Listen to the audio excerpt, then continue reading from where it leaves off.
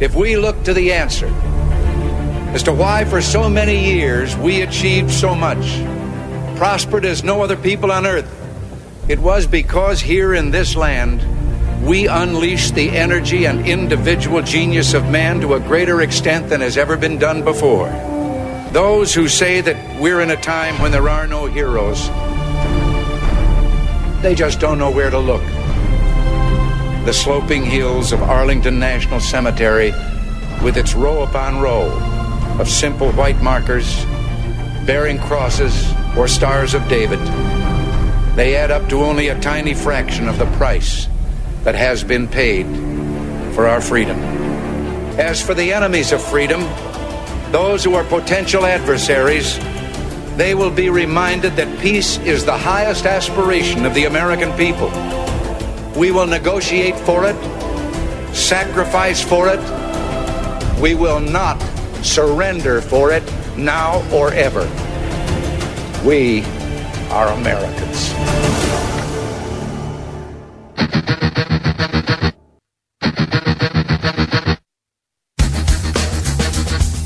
This is the Bob Frantz Authority on AM 1420. The Answer. Yes, indeed. Hour number 2 now underway, 9 minutes past 10 o'clock on this Wednesday, the 16th morning of the 9th month of the year of our Lord, 2020. And we've got good news for you if you are a Wednesday listener but not a Tuesday listener. If you're not a Tuesday listener, and everybody has different listening habits according to their schedules and their preferences, but if you are not a regular Tuesday listener, you don't get to hear Peter Kirsanow. Since today is Wednesday, it is a treat for you. You get to hear Peter Kirsanow. Peter Kirsanow is a member of the United States Commission on Civil Rights. He's a Cleveland attorney. He's a best-selling author. He's a contributing columnist to the National Review as well as other publications. And he hosts the Kirsanow Report here on AM 1420, The Answer. Peter, good morning, my friend. An odd day for us, but it's great to have you. Great to be here, and thanks for the intro, Bob. You know, I haven't been watching a whole lot of football, but I did see Travis Kelce, at least some version of him, catch at least it looked like 2 touchdown passes from what I could tell, and a lot of others. It looks like the quarterback constantly throws it about 8 feet into the air where only Travis can get it. You're kind of correct on that. He knows what he's got. He knows that 50-50 balls to some people are more like 80-20, 90-10 balls because they always seem to come down with them. So they do that. Thank you. That's kind words for those who know what we're talking about. Pete, since you brought up football, breaking news this morning: the Big Ten is back. They're going to start playing on October 24th, and I'm trying to do the math. That would mean if they play that week and then 4 weeks in November and 4 weeks in December, that would get them 9 games. I don't know if that would be enough. How the NCAA is going to configure the playoffs. I don't know. Would an Ohio State going 9-0 or 8-1 be allowed to participate in the college football playoff? I don't know, but at least they're back, Pete. Yeah, it's scrambled. I didn't see whether or not, I know as of yesterday, it looked like Michigan State, Wisconsin, and Maryland were still balking. Are they going to participate? Well, I just know that the Big Ten, literally, here's what I have as of 9 minutes ago on USA Today. The Big Ten said its Council of Presidents and Chancellors voted unanimously Tuesday to restart their fall sports. The last vote was 11-3 to postpone, with Ohio State, Iowa, and Nebraska voting against that. But yeah, it just looks like the Big Ten is playing. So I cannot imagine that a school would watch the rest of their conference, or 2 schools watch the rest of their conference play. I mean, and not be a part of that. Right. But I can't see how the Big Ten could have not played when you've got the other major conferences, or at least the other major conference, SEC, playing, because from a recruiting standpoint, from a draft standpoint, that would be a debacle for the Big Ten. Yeah, the SEC and the ACC are playing. Clemson, of course, playing already. And, these are teams that Ohio State would figure to be in the mix with to potentially win a national championship. And, Pete, how glad are you that they're back, considering what you and I both agreed upon? We're not watching the National Football League. And as a matter of fact, we're not alone. The Monday night ratings, now people have to remember this. This isn't just a regular Monday night season debut. This isn't, just something they do every single year. This followed an entire summer of no sports, with the exception of the NBA and a bubble in Orlando. And, of course, with their wokeness, people are turning that off, too. But a hungry, sports-starved nation gets the NFL back, and ratings were down on Monday night 38%. Now, I'm not a math major, so I can't calculate that in dollars, but knowing that it's $1 billion league, that's got to be a lot of money it's costing them in terms of advertising.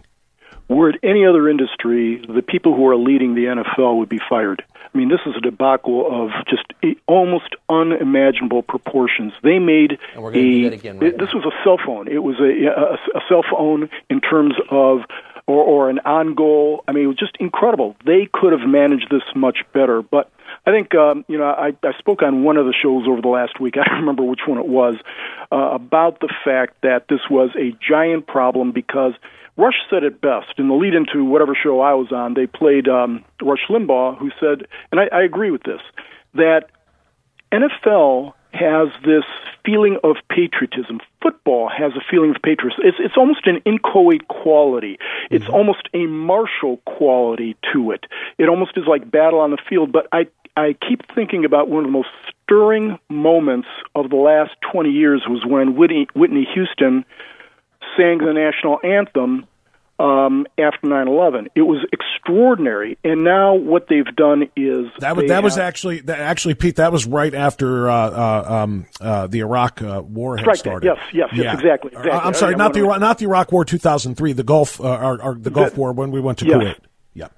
So that was just, many of your audience members don't even know what we're talking about probably, but nonetheless, that was one of the most stirring moments I can remember in a long time. Mm-hmm. And, sports has this kind of, as I said, a nebulous patriotic quality to it that the NFL has damaged in a way. They've damaged their brand because a lot of the people who watch it are the most patriotic. The most, they're big conservatives, obviously, want to watch football and do in higher proportions than progressives do. I mean, there's data related to all of this. And it's based on a lie. These players and the NFL are doing something based on this premise that America is racist, that cops are hunting down blacks, as LeBron said, and that blacks are being shot in disproportionate numbers. All of those things, those are false. And yet we have an entire massive enterprise that's devoted to this proposition, are engaging in symbolic acts in furtherance of the proposition, and it's doing incredible damage to national cohesion. Well, that's a little hyperbolic. It's doing some damage to American cohesion, and we're at a fragile state right now, given everything that's going on. But it's clearly doing significant damage to the NFL brand, and I'm not crying in my beer about it. No, I don't think you needed to restate that. I think significant is accurate. It is significant damage to American cohesion and unity. And our mutual friend, Heather McDonald, well, that's not fair. She's your friend. She's my acquaintance. I've had her on the program a couple of times. But Heather McDonald of the Manhattan Institute has done yet another video for Prager University highlighting what you're talking about right now. And this is what is so frustrating to me with respect to the sports leagues, and particularly the NFL. They want to continue to advance the notion that what you just said is true, that the biggest threat to a black life in America is a police officer or a white person hunting them down, as LeBron James called it. They want the people to believe that that's the case. But what they don't give the American people credit for is that the American people are looking and listening and trying to find out the facts. And the facts, as Heather McDonald points them out, as the New York Post pointed out in a great op-ed headlined "Crime, Not Cops, is by far the largest threat to black lives." They find out. Statistics, you give them all the time, but here's one just from the Post, focusing on New York City, of course, being the New York Post. In 2019, 319 people were murdered. Fully 88% of them were black or Hispanic, and 93% of them were murdered by other blacks or Hispanics. That almost 96% of all shooters and shooting victims in the Big Apple in 2019 were people of color. People of color also accounted for 73% of the rape victims, 81% of the rape suspects, 69% of the robbery victims, 93% of the robbery suspects, 79% of felony assault victims, and 86% of the assault suspects. So, Pete, if Black Lives Matter and the NFL wants to get that message that Black lives do matter, and they do. I will say it unequivocally. Black lives absolutely do matter. And that being the case, how about we start saving some of them by hiring more police and not demanding the defunding of police so there are less of them? That's precisely what needs to happen. Let me give you some other stats. For the last 40 years, think about this for a moment. For 40 years, on average, there have been, it's an average, and it varies, but every year 5,200 blacks are murdered. 96% on average by other blacks. Now, think of the aggregate figure, 40 years, 5,200. We're talking nearly 250,000 people murdered. That's extraordinary. It is. And yet what we're focused on is every year between 10 to 15 unarmed blacks are shot by cops, okay? And simply because they're unarmed doesn't mean they weren't dangerous at the time, doesn't mean that this was, some giant travesty, but 10 to 15 of the 5,200. And Black Lives Matter, the NFL, LeBron James are only concerned about the 10 to 15, and they're maintaining that cops are hunting down blacks. When you do the math on this, as Heather has done, as I've done, we've had numerous articles about this, what you see is that blacks are actually underrepresented in police shootings based on black over-representation in major crime. In other words, the kind of encounters that cops would have with a suspect that might lead to a shooting, blacks are heavily overrepresented in those categories. And when you do the math in terms of proportions, blacks are actually underrepresented in the amount of shootings that would be anticipated based on black involvement in major crimes. The whole notion is just a complete and utter lie. Another stat that you and I have talked about, it's probably been a couple of years since then, is that the representation out there is that when you think of Black Lives Matter, you think of this mean, racist white cop who shoots an innocent black. Okay, that's what I think the mind goes to. That's what the media seems to be fostering. Well, the fact of the matter is, white cops, as you might imagine, if you're an adult and you have any sense of human nature, are, I won't say petrified, but they're very reluctant to pull their service revolver for reasons are abundantly clear whenever they're dealing with a black suspect. And the data show that. Here's what the data show, and this is truly extraordinary. Black cops are 330%, not 3%, not 4%. When you're talking about data, usually if there's a discrepancy, it's 3-4%, something of that nature. And when you get to 10%, okay, this is statistically meaningful at this point. Black cops are 330% more likely to shoot a black suspect than a white cop. And it doesn't take a rocket scientist to figure out why that is. So the entire enterprise around which BLM and Antifa and the Democratic Party and now the NFL and others, all the wokesters are basing this on, it's completely false. And there's a reason why this is important. I mean, there's several reasons. Truth is always important. But what we're seeing now is this perpetuates the violence, the riots that we see.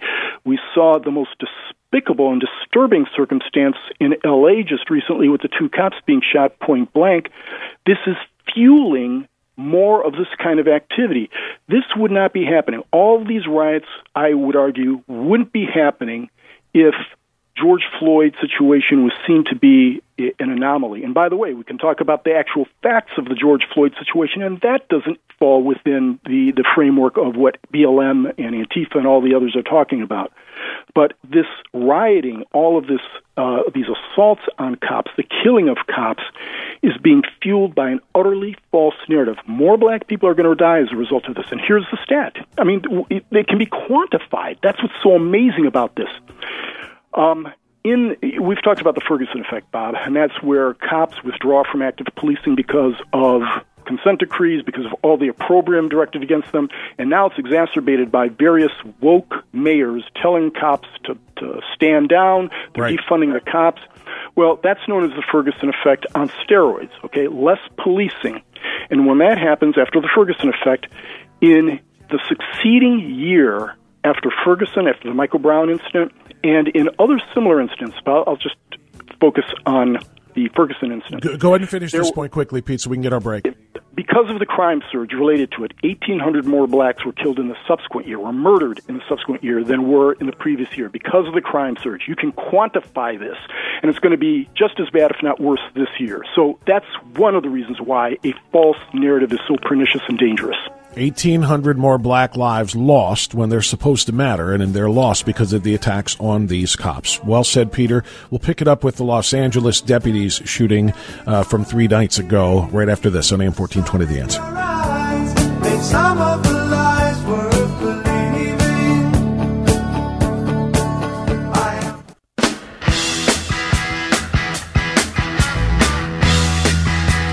Okay, it's 10:25 now. We continue on AM 1420 The Answer with Peter Kirsanow. Peter, you saw the same thing that the rest of us did, just the shock and the horror of the 2 Los Angeles County police, or sheriff's deputies, rather, shot at point-blank range in an attempted, essentially, an assassination. A 24-year-old male and a 31-year-old female with a 6-year-old child, both shot in the face, somehow managed to survive. Their lives are going to be altered forever, but they are going to pull through this, according to the latest. It's the reaction to that, though, Pete, that I want to focus on. First of all, you have people on the scene, on the spot, videotaping the shooting and the struggling deputies trying to tend to one another while calling in a radio call about their shooting, and the individuals gleefully cheering about how the police just got aired out, as they call it, meaning filled with holes.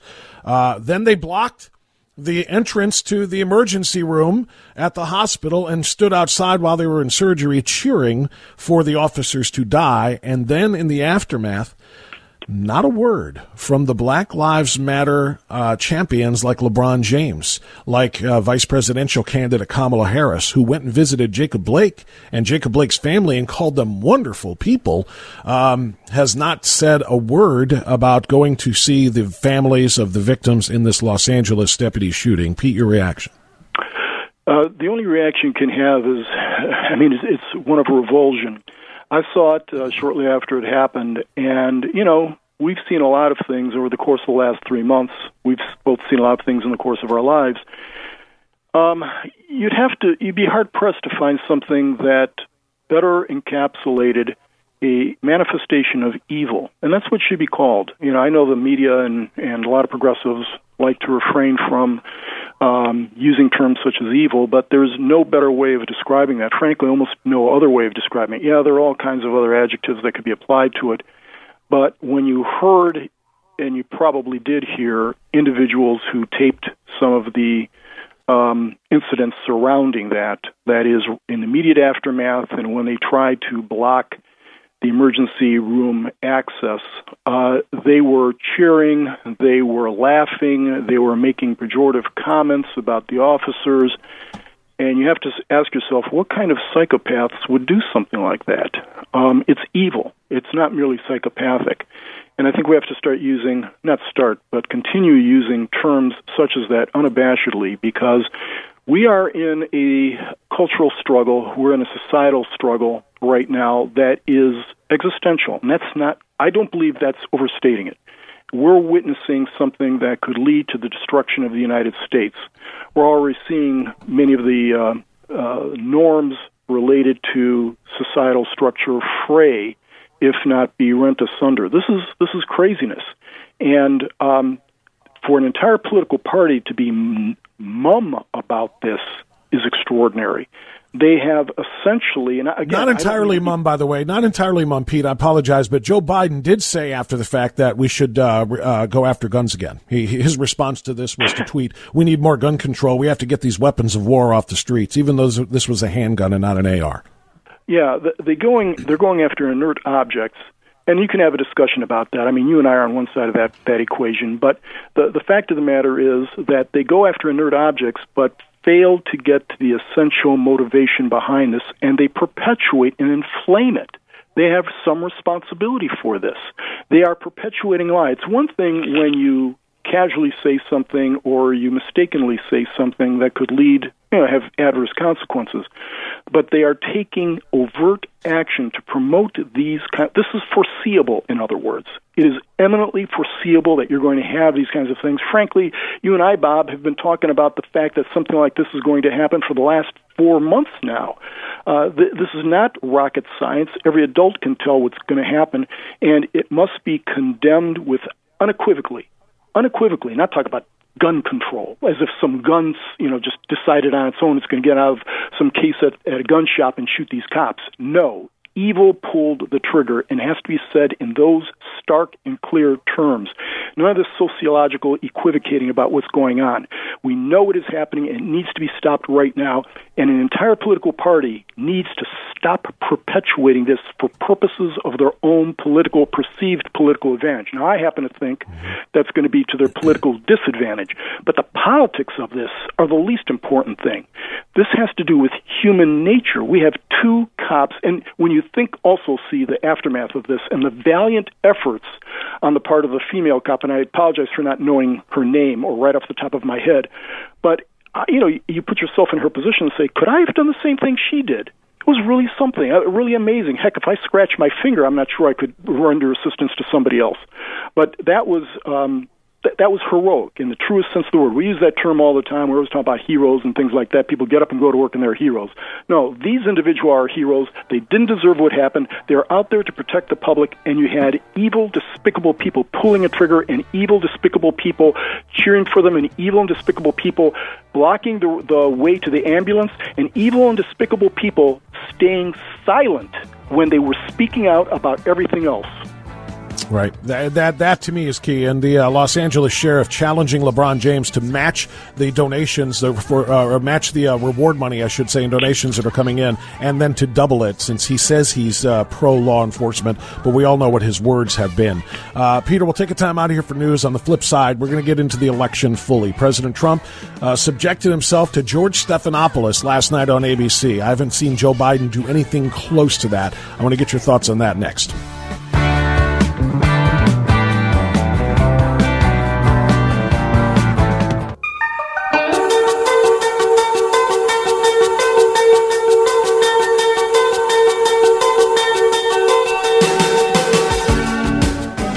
Okay, 1038, we continue now right here on AM 1420, The Answer. Peter Kirsanow stays with us, and since we're going to pivot the conversation to President Trump, it's also a good time to remind you about the latest Dinesh D'Souza film, perhaps his most important. It's called Trump Card, and it's an expose on socialism, or of socialism, corruption, and gangsterism that defines the modern Democrat Party, whether it's creeping socialism of Joe Biden, the overt socialism of Bernie Sanders. Doesn't matter. The film reveals what's unique about modern socialism, who's behind it, why it's evil, and how we can work with the president to stop it. It's perhaps the most important election of our lifetime. Not even perhaps. And 2016 was the most important election of my lifetime to date. This one will exceed that. The stakes are high, the battle lines are stark, and this new film by Dinesh D'Souza explains why, as only Dinesh can do. Go to TrumpCard.com. Rather, go to WatchTrumpCard.com. WatchTrumpCard.com to pre-order your video on demand and DVD. Now, don't miss this important film. Pre-order the DVD and video on demand now at WatchTrumpCard.com. That's WatchTrumpCard.com. Speaking of Trump, Peter Kirsanow, last night, the president subjected himself to something that I don't understand why he did, to be quite frank, because what he subjected himself to was a cross-examination on virtually everything that he has done and said by the DNC. ABC actually hosted the thing, but George Stephanopoulos, we all know, was a Clinton operative, was the Clinton communications director, and he is about as partisan as there is anybody on the alphabet networks. And he agreed, President Trump did, to sit down and let George Stephanopoulos grill him and let a bunch of supposed independent voters or undecided voters ask him questions. And I say supposed because each and every question was critical. They asked him about his COVID-19 response and the fact that he downplayed it in the Bob Woodward interview. They asked him about the suckers and losers lie that was spread by The Atlantic. They asked, I mean, everything they asked him was basically grilling him. This thing might as well have been hosted by the Democratic National Committee themselves. So, Peter Kirsanow, my question to you is, did the president help himself with events like this going on ABC, or is it only smart of him to do this if Joe Biden is going to subject himself to an hour-long worth of questioning by Tucker Carlson? Yeah, I may be in the minority on this, and it's counterintuitive, but I think he helps himself by doing this, and I'll tell you why. Okay. But first, let me note one other thing about President Trump. One of the reasons I wasn't on yesterday was because I was out of town in an arbitration, and it wasn't like I was going to some glamorous place, although it was a very beautiful place. I was in Wharton, West Virginia, of all places, and it's gorgeous. It's right along the Ohio River, but I had to drive back. And when I drove back, I was listening to President Trump, and what was extraordinary to me is his incredible stamina. I know that he was doing Fox and Friends at 7 a.m. in the morning, and I think he was on for an entire hour. I don't recall what he did after that, but he was doing something else, very active, and then he was at the signing ceremony for which he deserves the Nobel Prize with respect to Bahrain and the Emirates and Israel. And that took a long time, and he gave a speech there. Then he had some other event thereafter, and then he sits down for this interview with Stephanopoulos, what you know is going to be a hostile interview, as you've just indicated. So the stamina of this individual is extraordinary for someone who is 25, let alone somebody in his 70s, and the contrast with Joe Biden couldn't be starker. So that's one thing.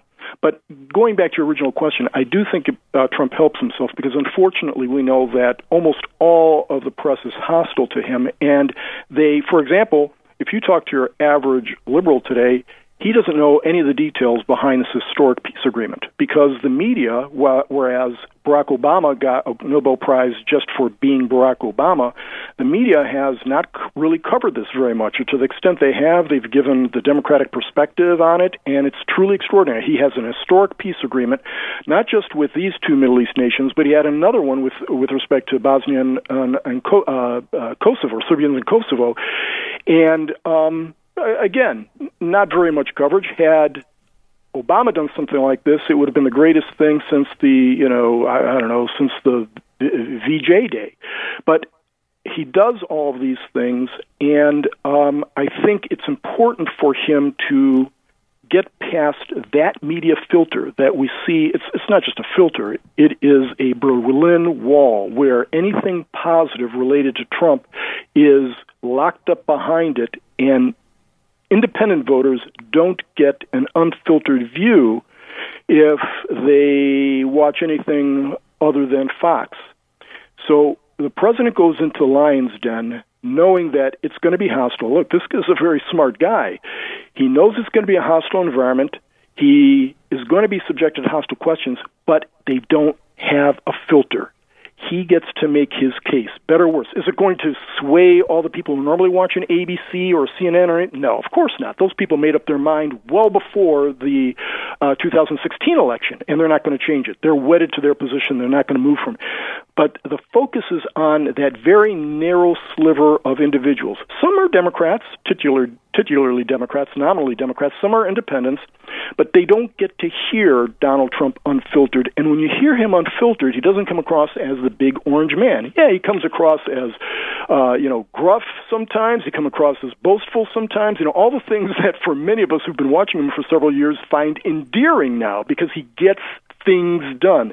But he explained himself, for example, in the Stephanopoulos interview, when somebody said, and I heard this, I think it was on the Hewitt Show this morning when I was listening to when I was running. Somebody asked him, why can't you be more presidential? And he said, look, I got to get things done. Sometimes I got to fire people. Sometimes, I've got to do all these different things.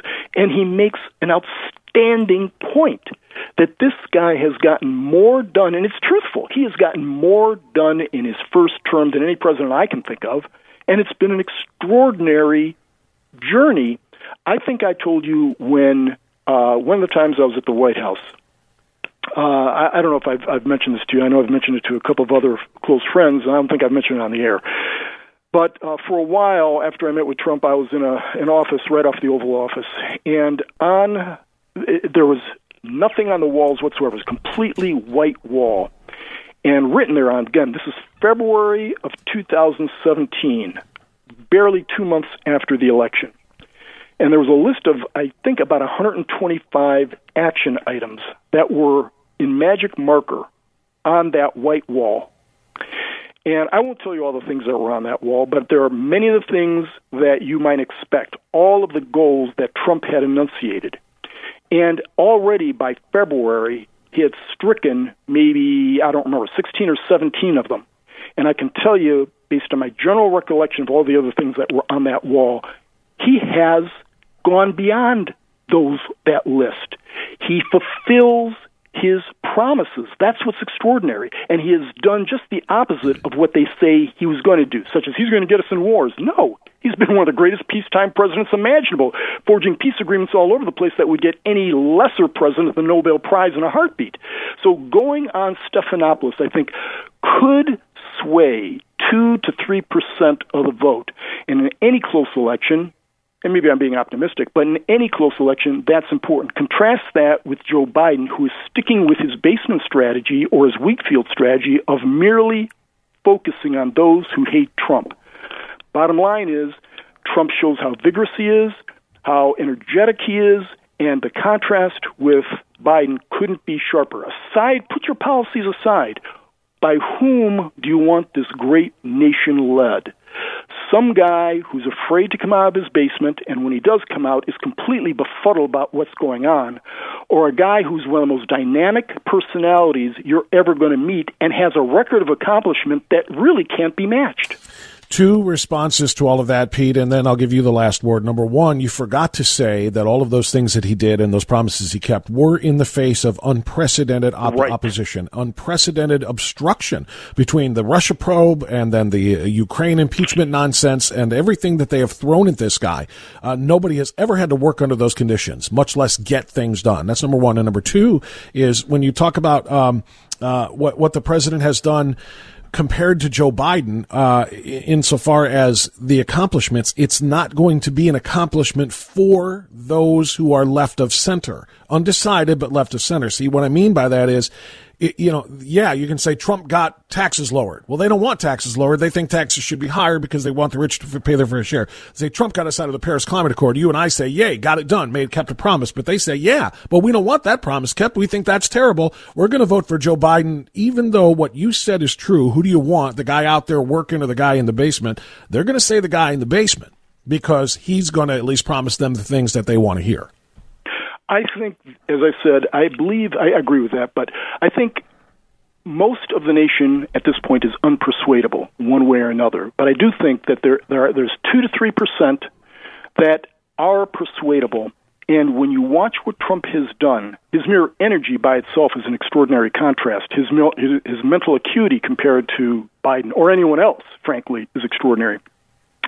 What's interesting to me is, and yesterday capsulized all of this, is how Trump came in, bull in the china shop, and not part of any kind of establishment, clearly not a creature of the Beltway, and came in, and even though everyone else was doing these various things the same way, whether it's Republican or Democrat, they were doing the same thing with some small variations, maybe, the same approach to all these issues, all these problems, over and over and over again. For 70, 80 years doing the same thing, Trump comes in with absolutely no preconceived notions as to how to get things done, but uses his brain, his acumen, and his experience as a deal maker and somebody who gets things done, and he accomplishes things that these guys never did. And he did it in a way that they say can't be done, and it's driving them absolutely nuts. Yeah, remember the recognition of Jerusalem as the capital of Israel and the movement of the American embassy there was supposed to enrage the Arab states. And here we are 2 years after having done so. They're sitting at a table signing a peace accord, signing an agreement to normalize relations with the nation of Israel. That's just not supposed to be possible. And yet it was done. By the way, Pete, last thing, you said 2 to 3% is persuadable. Does that mean you think 97 to 98% of Americans have already made up their mind and they're voting for their guy, period? Yeah, I think that's true. That's how small the undecided vote is just 2 to 3%. I do, because with a guy like Trump, you either love him or hate him, and you know what side you're on right away. But here's what we talked about this too. I do think, like a lot of people have said, I've said this for the last 4 years, there is a significant cohort of potential voters who are the shy Trump voters. They're never going to tell people who they are going to vote for. What's amazing to me is that we saw that dynamic in the last election with the polls, and yet they're repeating that mistake in the current polls. I know a number of people who are not, shrinking violets, who will never tell pollsters what they are going to do and will never put a Trump sign on their front lawn or on their their cars. But they're there, they're going to vote, they're going to walk over broken glass. And anybody who reluctantly voted for Trump last time because they had questions about him, and everything else, they're not reluctant anymore. Those people are not changing their vote. They're voting for Trump. They're not going away, and he's persuading others too. Peter Kirsanow, outstanding stuff, my friend. Thank you so much for the great conversation. We'll talk next week. Say hello to Travis for me. Will do. Thank you, my friend. Peter Kirsanow on AM 1420, The Answer. We'll be right back. Keep getting stuck here all the time.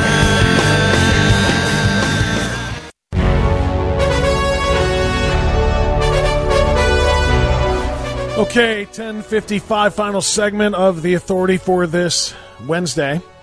I want to spend the last couple of minutes reminding you what's coming tonight.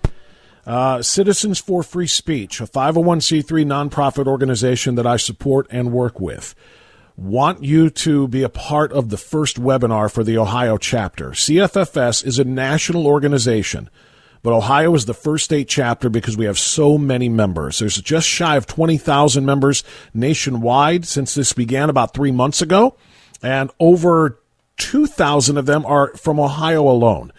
This state and conservative-minded people, believers in our constitutional republic, we believe in the First Amendment.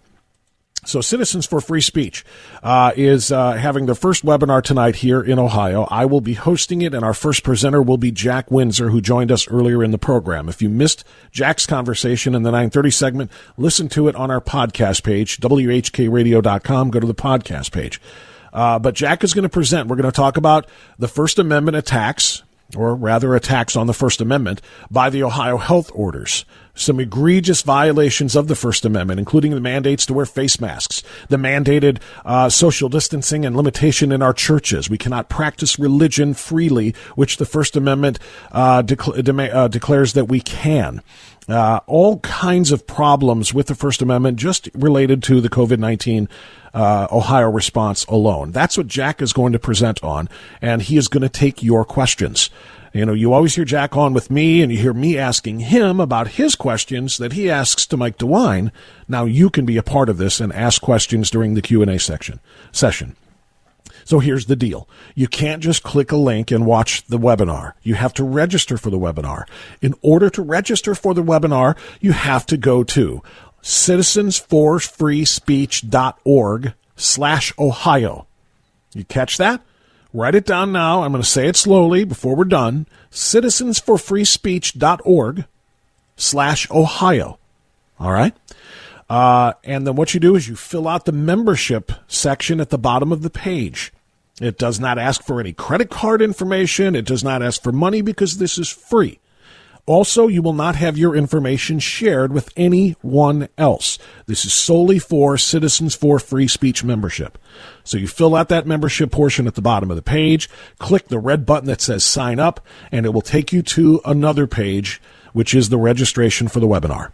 And all you do there is enter your email address, and they're going to send you a link to watch the webinar and participate in it with the Q&A tonight. So once again, if you want to be a part of tonight's webinar, and I really hope you do, I want to pack that room up, if you will, that virtual room. Go to citizensforfreespeech.org/Ohio. Fill out the membership questions at the bottom, and it will take you to the Zoom link that you need to register for the Zoom webinar tonight with Jack Windsor as our featured speaker. It's a very important organization. This is the organization, by the way, responsible for the blue cards on the blue lanyards. Thousands and thousands and thousands of those have been distributed around the country, outlining your right to not have to strap a mask over your face to go into public places. It is extraordinarily important, and this is a very, very, very worthy cause to support. It's free. Did I mention that? It's free. There is no cost to become a member of CFFS, and there's no cost to watch this webinar. But you do have to register at citizensforfreespeech.org/Ohio. And then follow the prompts to the webinar registration. I look forward to presenting and engaging with you tonight on that. And, of course, I look forward to talking with you tomorrow. Dr. Everett Piper will be with us on his regular Thursday call, and hopefully you as well. Thanks for being a part of the show today. Thanks to Andy and Marcy for running it. And Mike Gallagher's coming up next. Stay right here on AM 1420, The Answer.